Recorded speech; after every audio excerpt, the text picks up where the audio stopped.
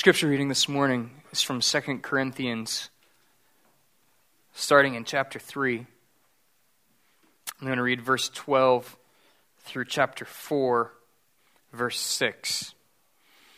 Paul has been talking about the ministry of Christ and how the glory of Christ is greater than the glory that Israel saw on Mount Sinai when there was smoke and thunder.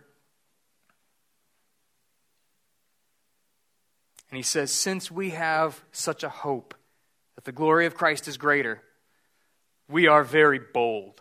Not like Moses, who put a veil over his face so that the Israelites might not gaze at the outcome of what was being brought to an end. But their minds were hardened, for to this day, when they read the Old Covenant, that same veil remains unlifted, because only through Christ is it taken away. Yes, to this day, whenever Moses is read, a veil lies over their hearts. But when one turns to the Lord, the veil is removed. Now the Lord is the Spirit, and where the Spirit of the Lord is, there is freedom. And we all, with unveiled faces, beholding the glory of the Lord, are being transformed into the same image from one degree of glory to another. For this comes from the Lord, who is the Spirit. Therefore, having this ministry by the mercy of God, we do not lose heart, but we have renounced disgraceful, underhanded ways. We refuse to practice cunning or to tamper with God's word, but by open statements of the truth, we would commend ourselves to everyone's conscience in the sight of God. And even if our gospel is veiled, it is veiled only to those who are perishing. In their case, the God of this world has blinded the minds of unbelievers to keep them from seeing the light of the gospel of the glory of Christ, who is the image of God.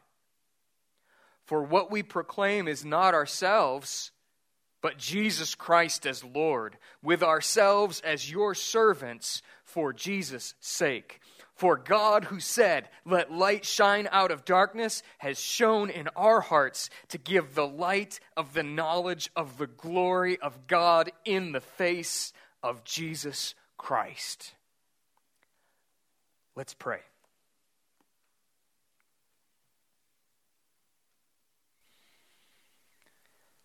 O Lord, you are full of mercy and kindness. We ask that you would have mercy on us. We want to see the light of the glory of God right now. And we come like little children asking for just a cup of water. And we trust that you will give us abundantly more than what we need right now, because you are a good Father. We have come here, we are about to listen to your word, and some people have come discouraged. And I ask that you would strengthen us by your word.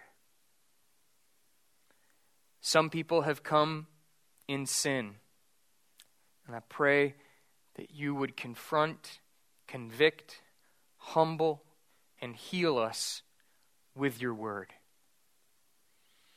Some have come and have never experienced the forgiveness of sins through the blood of Jesus, and we ask that you would save them today. Some have come distracted and unable to listen. Satan is going to try to prevent them from hearing and steal the word. I pray that you would not allow Satan to do that. Do not allow him to interfere. Do not allow him to blind the hearts and minds of these people.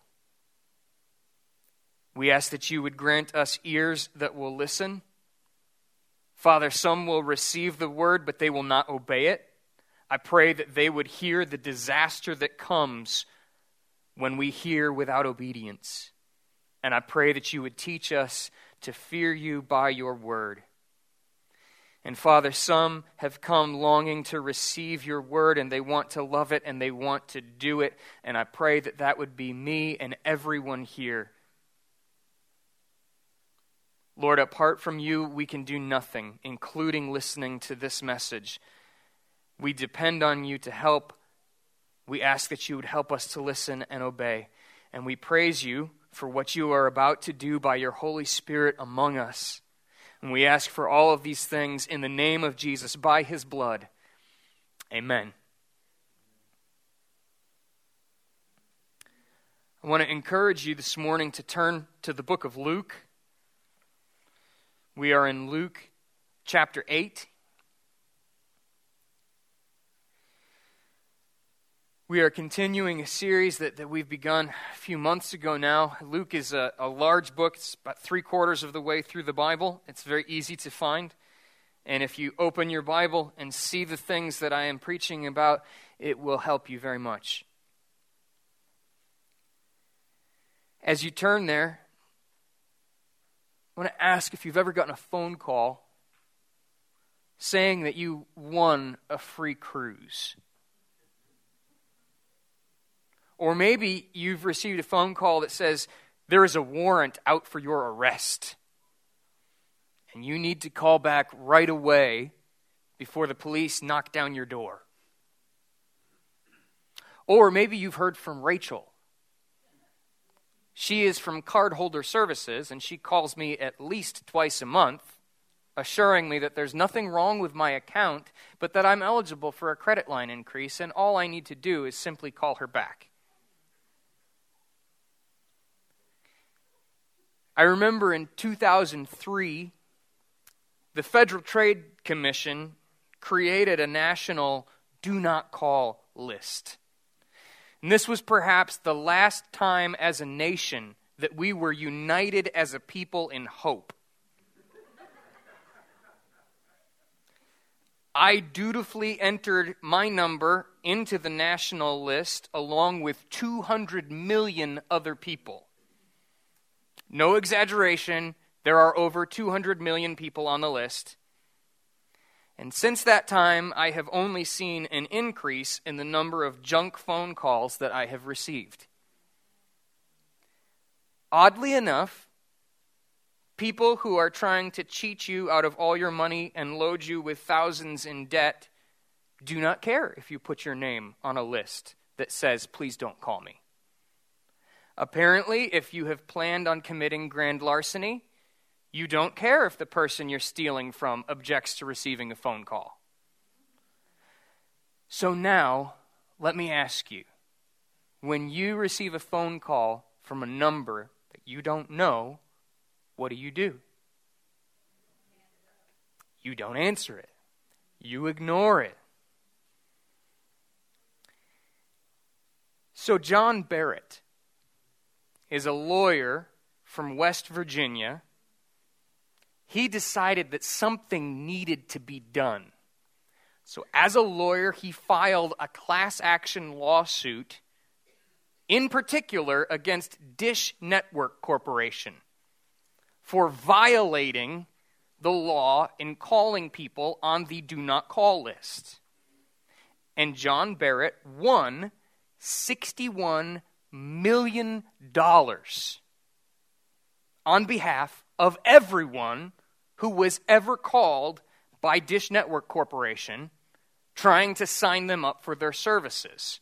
That means that in the time frame where the law was passed and they continued to violate it, that every single phone call they made is worth $1,200.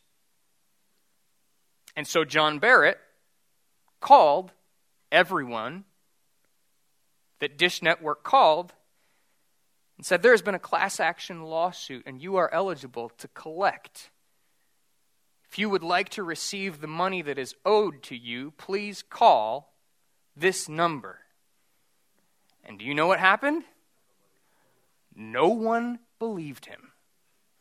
He had $61 million to give away. And by the way, my source for this, I read this in the Wall Street Journal. The title of the article was, "You may be eligible for a cash reward. Please don't hang up." It was published April 18th, 2018. This is not a rumor. This is true. But do you know why we don't listen when people call us on the phone? It's because our hearts and attitudes have changed before we even answer. We already have a mindset to disbelieve anyone we don't know calling on the phone. In fact, you probably feel irritated and maybe even self-righteous. You might even feel justified in being rude if you answer the phone and actually talk to a real person. You have hardened your heart to telemarketers and scammers, but they rudely insist on calling again and again and again. And I am here to tell you this morning that God is not like a telemarketer. If you do not listen to him, he will stop calling you. At this point in Luke's gospel, we have seen Jesus in a public preaching ministry. He has cleansed lepers. He has welcomed tax collectors. He has forgiven sinners. He is universally condemning sin and universally forgiving sinners. And he has made people angry. He has forgiven sins that other people thought should never be forgiven. He has welcomed people that no one else would welcome. And he has shown that there is some fruit to his ministry, that lives are being changed. People are finding forgiveness and salvation. And so large crowds are coming to hear him.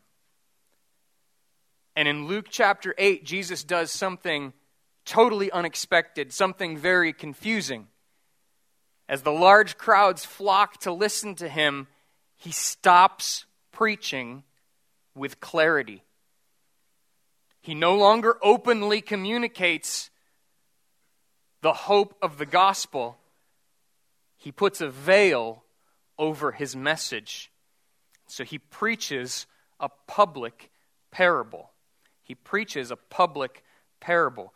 Look with me at verses 4 through 8 of Luke's Gospel, chapter 8, verses 4 through 8. It says, "And when a great crowd was gathering, and people from town after town came to him, he said in a parable, a sower went out to sow his seed. And as he sowed, some fell along the path and was trampled underfoot, and the birds of the air devoured it. And some fell on the rock, and as it grew up, it withered away because it had no moisture.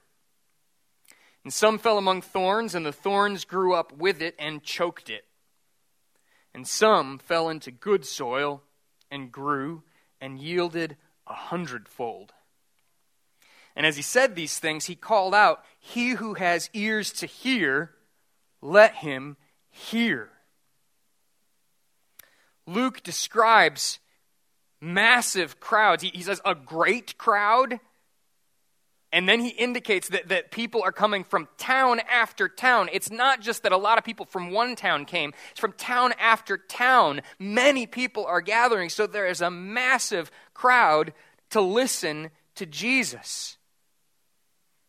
And some of you have heard this parable before. If you've been around church, you may know what Jesus explains and what he means by this. But imagine for just a moment, you have never heard this parable.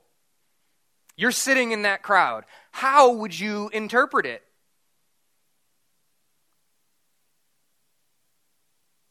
Jesus gave no explanation as to what it meant. He just said a sower goes and sows, and 3/4 of his seed is wasted. And 1/4 of it produces 100-fold. And then he says, "He who has ears to hear, let him hear." How would you understand that? What would you take away? You might think, maybe just a general interpretation, you would think something like, well, you win some and you lose some. No matter what you do in life, only some of it will work out. And maybe you would even walk away encouraged. You might think, 3/4 of my life was a failure, but this last quarter is going to produce 100-fold. You might be deeply encouraged, and you might even think, all my failures, they're not my fault. It's the soil that I've cast my seed on, and I can't do anything to change that. but now I'm going to have success. And so you might go home and think, man, that Jesus, he is a great preacher. I love his illustrations. But you totally missed his meaning. Jesus intended far more. And if you don't know what he means, you are lost. So he preaches this public parable, no explanation for the crowds. And then he gives a private explanation. Look at verses 9 through 15 as he tells his disciples what this means. So verse 9. When his disciples asked him what this parable meant, he said, "To you it has been given to know the secrets of the kingdom of God, but for others they are in parables." Why? So that seeing they may not see, and hearing they may not understand. Now the parable is this: the seed is the word of God. The one along the path are those who have heard. When the devil comes and takes away the word from their hearts so that they may not believe and be saved. And the ones on the rock are those who, when they hear the word, they receive it with joy. But these have no root. They believe for a while, and in time of testing, fall away.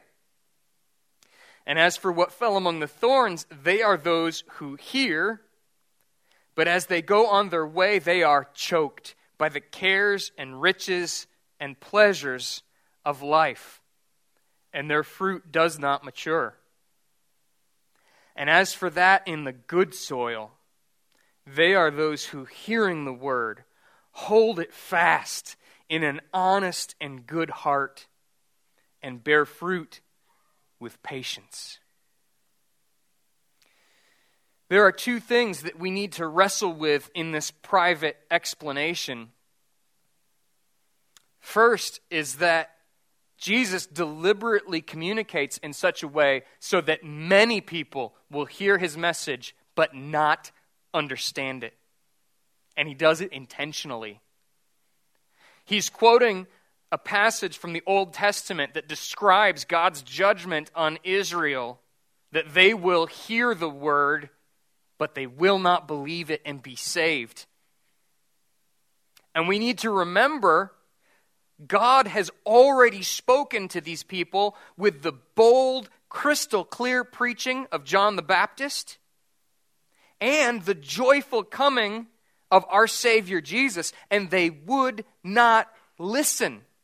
You remember what he says in chapter 7 as they ask him about John's ministry? Jesus says, "To what shall I compare the people of this generation? And what are they like?" He says, "They are like children sitting in the marketplace, calling to one another, 'We played the flute for you, and you did not dance, and we sang a dirge, and you did not weep. For John the Baptist has come eating no bread and drinking no wine, and you say, he has a demon. And the Son of Man has come eating and drinking, and you say, look at him, a glutton and a drunkard, a friend of tax collectors and sinners.'" In other words, no matter how God spoke to his people, they would not listen. And so Jesus no longer publicly preaches in ways that are easy to understand. You can listen to the message, you can smile and walk away and have no idea what God is doing or what is required of you, but you are still responsible because you did hear the word. And then after Jesus says that the reason he's speaking in parables is to condemn the people who rejected him, Jesus explains to the disciples what the parable means.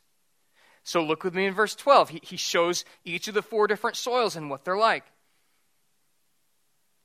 says, "Now the parable is this: the seed is the word of God." So every time the word is preached, every time the Bible is open, you are receiving the seed. And the one along the path are those who have heard, and then the devil comes and takes away the word from their hearts so that they may not believe and be saved.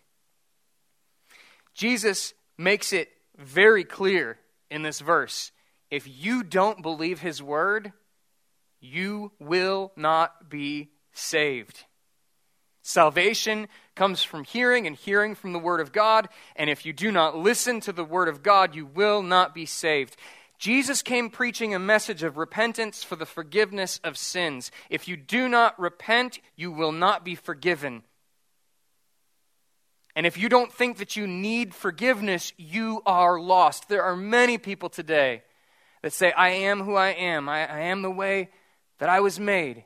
And you just need to deal with it. You just need to accept me for how I am and who I am.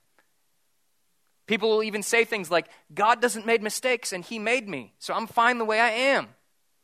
And they ignore the clear word of God that says all of us are born in sin. All of us deserve the wages of sin, and the wages of sin is death. And if we do not listen to the gospel of Jesus and find forgiveness of sins through his blood, we are lost. And Jesus himself will be brutally honest about what it means to be lost. He says, if you die in your sins, you go to an eternal hell. You will be separated from God and tormented forever. Jesus is crystal clear. We will see that in Luke chapter 16. He does not mince words. So there are those who hear and simply do not believe.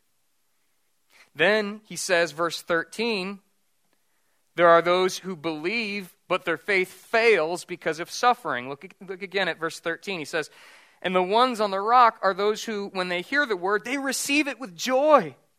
They went down an aisle. They had a conversion experience. They prayed the sinner's prayer. They were baptized. They were excited that they heard the gospel, and they believed it and received it with joy, and they were excited. But these have no root. They believe for a while, and in time of testing, they fall away. So maybe you believe, but you're diagnosed with cancer. Or maybe you believe and your marriage falls apart. Or maybe you believe, but your kids walk away from the faith. And you start to think that God is a monster. You become angry with him. And your faith withers and fails because there was no depth to your conversion. You did not grow, you did not produce fruit, and so when the storms come, your faith dies. Scripture says God allows suffering in your life to purify you. James says, count it all joy when you fall into various trials and temptations, knowing that the testing of your faith produces endurance. When God allows something awful into your life, he's not a monster. Even the suffering that he allows is intended for your good. But many people stop believing in God when life does not go the way they want. Jesus says, even if you look like a Christian for a little while, it doesn't mean you are one. Then, there are those who believe, but ultimately faith fails because they love pleasure more than God. Look at verse 14. It says, and as for what fell among the thorns, they are those who hear, but as they go on their way, they are choked by the cares and riches and pleasures of life, and their fruit does not mature. The New Testament is very clear. If you do not produce fruit, you do not genuinely know the Lord. And Jesus says in John's Gospel, the Father prunes the vine, and anyone not producing fruit is cast into the fire and burned up. This type of soil fails because they love cars and houses and good food and even family more than they love the God that created it all. They want to have their cake and eat it too. They want to enjoy the forgiveness of sins and also the pleasures of this life. And God gives us pleasures to enjoy. The question is not, do you enjoy them? The question is, do you enjoy them so much that they strangle your faith? Because that happens to many, many people. There's no room to grow in the faith because you spend your time and your money on things that have nothing to do with God. It's a question of where are your priorities? Where is your heart? And Jesus warns there are those who will be lost for all of eternity because they loved pleasure more than God. And then finally, there is the fruitful soil. Look with me again at verse 15. He says, "As for that in the good soil, they are those who, hearing the word, hold fast in an honest and good heart and bear fruit with patience." This means that you believe and you will suffer at some point. It's guaranteed. But you hold fast through suffering. Your heart might be torn in two, but you cling to the rock of your salvation. It means that you surrender your treasures, that nothing in your life matters to you more than God. And you care more about the growth of the kingdom than you do about your own private kingdom. You give sacrificially, not begrudgingly because you have to, but because you long to see the kingdom grow. And the fruit that Jesus talks about, in one sense, it's very simple. It's other people being saved. It's other people seeing the hope you have and wanting the same hope. And so they confess their sins and find peace and forgiveness. But that's not the only fruit that God produces in us. God begins to change you from the inside out so that as you believe in Jesus as your Lord and Savior, as you rest in His blood cleanses you from all of your sin so that not only are you forgiven, but you are changed into a righteous person. You no longer continue in the same sins that you committed before Christ. You love people the way He commands. You're not selfish. You're not greedy with your time or your money, but you are generous. In fact, you become loving. You become joyful. You become peaceful. You become patient. You become kind and good and faithful and gentle and self-controlled. You're not angry. You're not bitter. You're not impure. You don't look at pornography online because it has no draw for you anymore. You become a righteous child of God as that fruit grows in your life. When Jesus says that they hold fast in an honest and good heart, the implication is the hearts that were in those other three types of soil are not honest or good. They were using God to get what they wanted. They wanted their sins forgiven. Who doesn't? But when God didn't give them the things that their hearts also desired, they walked away. They had no patience. They were not honest in saying they loved God. Oh, they probably said it with their lips. But in reality, they loved their houses and cars and their luxury boats and all of the things that come with wealth more. Or they were so wounded by the pain of life that they didn't believe God loved them and they walked away. That will happen. You know people that has happened to. You may be one of those people. So the question for you this morning is, which of these soils are you? But before we go there, we need to see not only is there a public parable, a private explanation, I want to be very clear, there is a public light.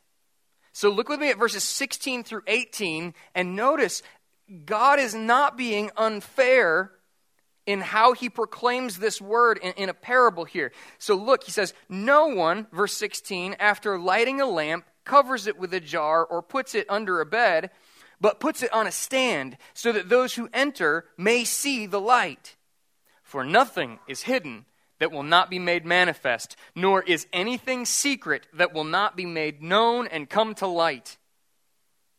Take care then how you hear. For to the one who has, more will be given.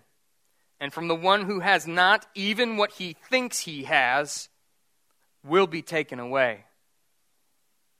You might accuse Jesus of hiding the light of God's word by speaking in parables. Jesus is very clear that is not the case. God is going to continue to spread the light of the kingdom. If you remember, all the way in chapter 1, as God announced that John the Baptist was going to be born and prepare the way for Christ, and that the Messiah was coming, and that there would be forgiveness of sins, Zechariah, John the Baptist's father, is praising the Lord, and he says this. He's praising God for his kingdom, and he says, salvation is coming to God's people in the forgiveness of their sins because of the tender mercy of God. God is not unfair. He's not a monster. He's pouring out his mercy. He says, whereby the sunrise shall visit us from on high to give light to those who sit in darkness and in the shadow of death, to guide our feet into the way of peace. The light is shining. The gospel is being preached. The problem is people don't care. In John's Gospel, in chapter 3, we all know John 3:16. For God so loved the world that he gave his only begotten Son, that whosoever believes in him shall not perish, but will have eternal life. And 17, for the Son of God did not come into the world to condemn the world, but that the world might live through him. Those are verses we love, but no one quotes verse 19. Verse 19 says, the light has come into the world, and this is the condemnation, that people loved darkness rather than light because their deeds were evil. They did not want to embrace the light because they loved their sin more than the Savior. And I believe that this is still true right now. The light is going out constantly. You can hear the gospel preached in so many places. You can hear it in so many ways. And if you listen to the word and you desire to understand and you obey what you understand, Jesus, through the Holy Spirit, will help you understand more and more, and your faith will grow and your life will produce fruit, not because of you, but because of Jesus. But if you do not care about the Word of God, even the faith that you think you have will become less and less important. Jesus says there is going to come a day when everyone understands. There's going to come a day when there is nothing secret anymore. Nothing is hidden that will not be made manifest. But for many people, when that happens, it will be too late. The scripture says it is appointed for man to die once, and after that the judgment. Are you ready to die? You don't know when it's going to happen. One day, every knee will bow to Jesus. Every tongue will confess he is Lord. But in that day, some will lose everything and go to hell for eternity. Jesus says to the one who has, if you have trusted in him for the forgiveness of sins, more will be given. You will continue to know more, just like the disciples who were trusting in him, and he explained openly what that parable meant. But from the one who has not, even what he thinks he has will be taken away from him. In other words, the one who believed and persevered, the one who bore fruit with patience, you will find an eternal joy in the presence of God with all the blessings of the kingdom. But to the one who thought he believed but never obeyed, he'll lose even what he thought he had. It's a sobering reality. Jesus confronts us again and again. What do you do with his word? What will you do with it today? And if that sobering reality terrifies you, and it should for some of you, Jesus ends this section with a promise of family. Notice what happens in verse 19. It says, then his mother and his brothers came to him, but they could not reach him because of the crowd. And he was told, your mother and your brothers are standing outside desiring to see you. But he answered them, my mother and brothers are those who hear the word of God and do it. There is no spiritual advantage to being physically related to Christ.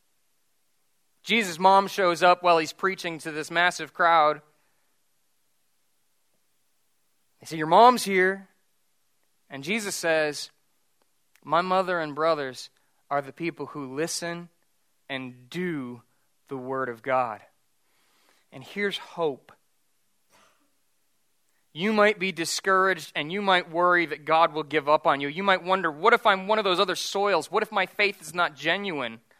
All of us know our own sins. All of us know that we continue to struggle. The good soil is not necessarily perfect soil. It's just soil that perseveres in believing the Word of God. So you might hear this word and you might be afraid, but there's real hope here.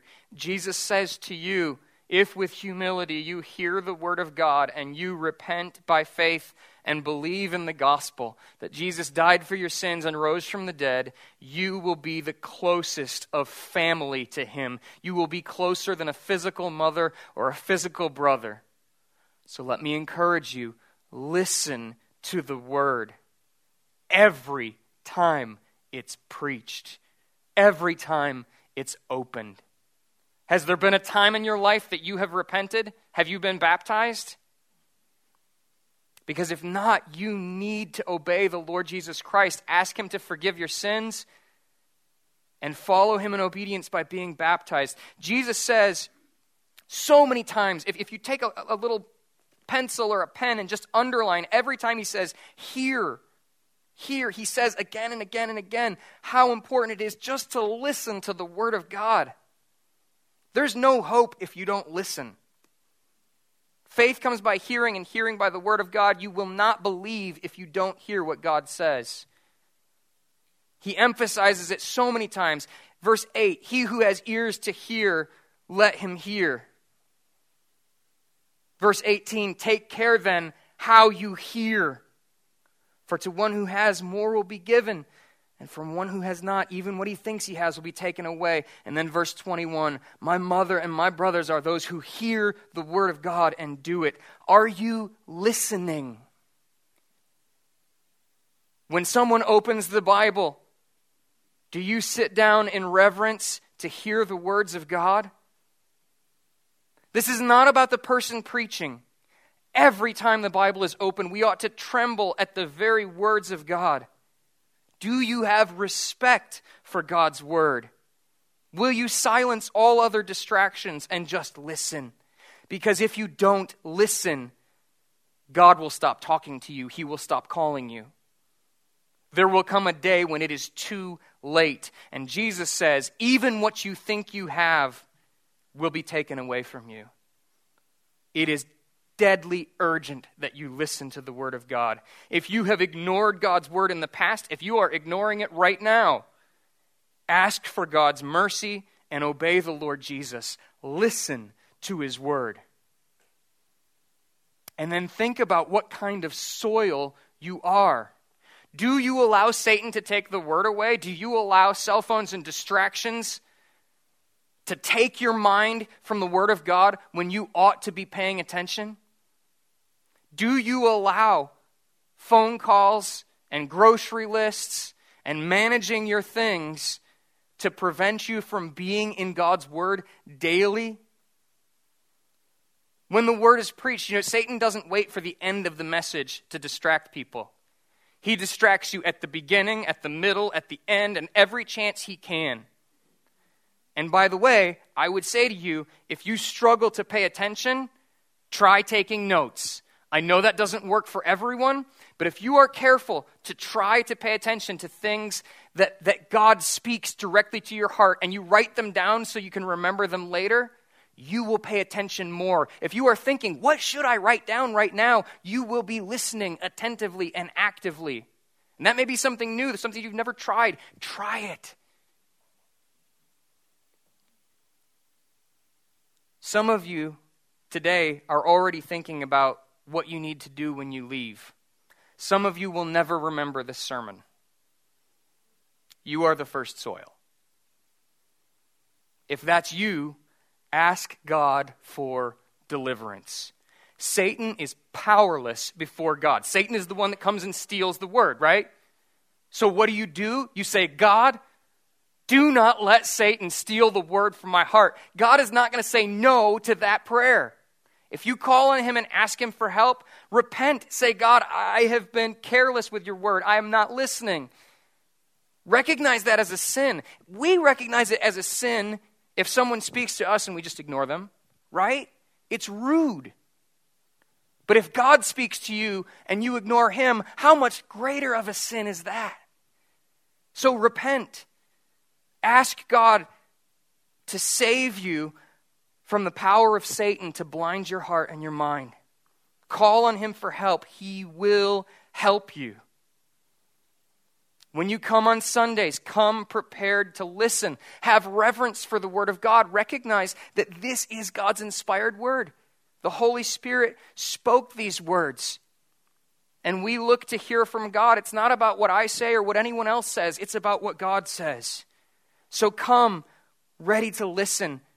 Come into the service early. Sit down and pray and ask God to prepare your heart. Be ready to hear. That's what Jesus says to you. Be ready to listen. Ask God to open your heart. Maybe you have a heart to listen. Maybe you receive the word with joy, but do you allow it to change you?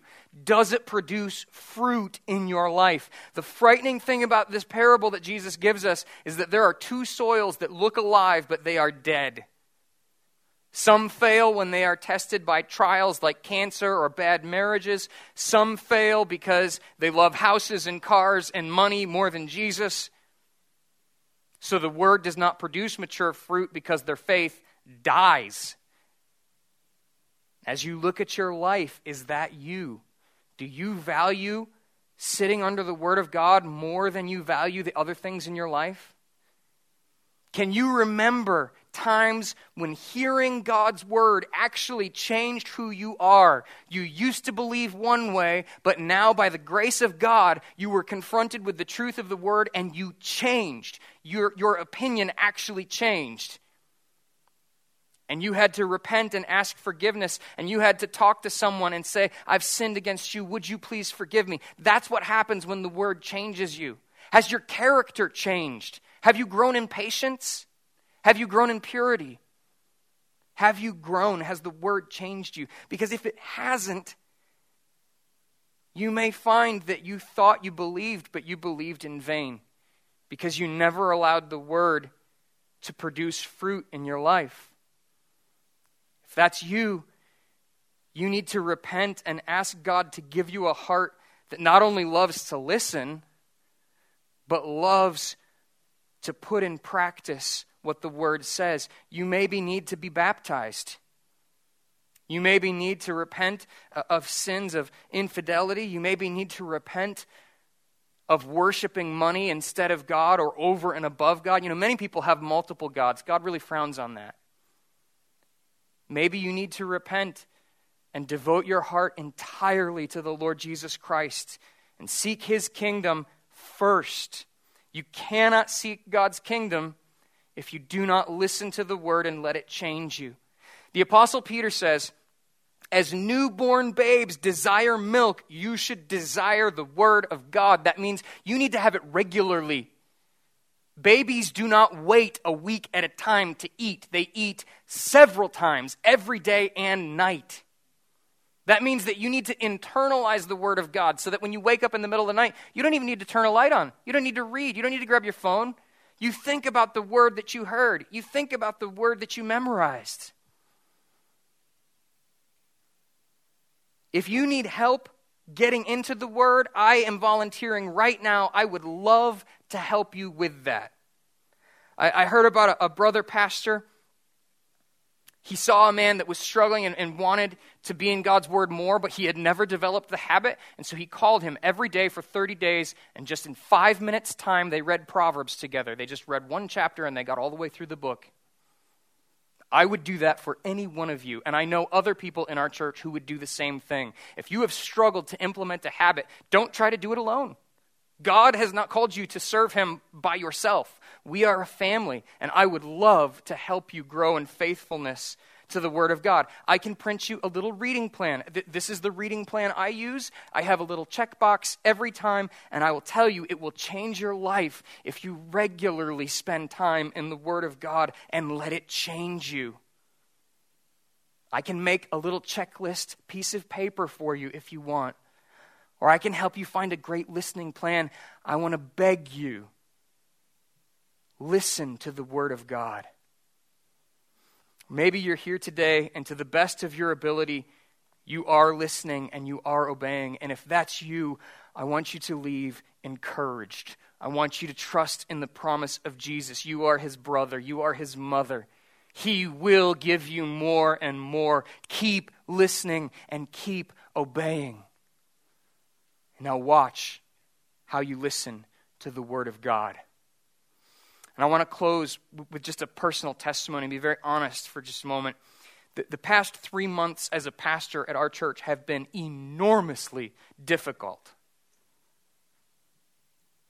There are many things that are deeply painful. But I will tell you that the Word of God, spoken from precious sisters in Christ and from brothers in Christ, has strengthened me. And reading in my devotions the power of Jesus and the love of God has strengthened my weak faith. I can tell you from personal experience, the promises of God will sustain you, so seek them in his Word. It will do the same for you. Let's pray.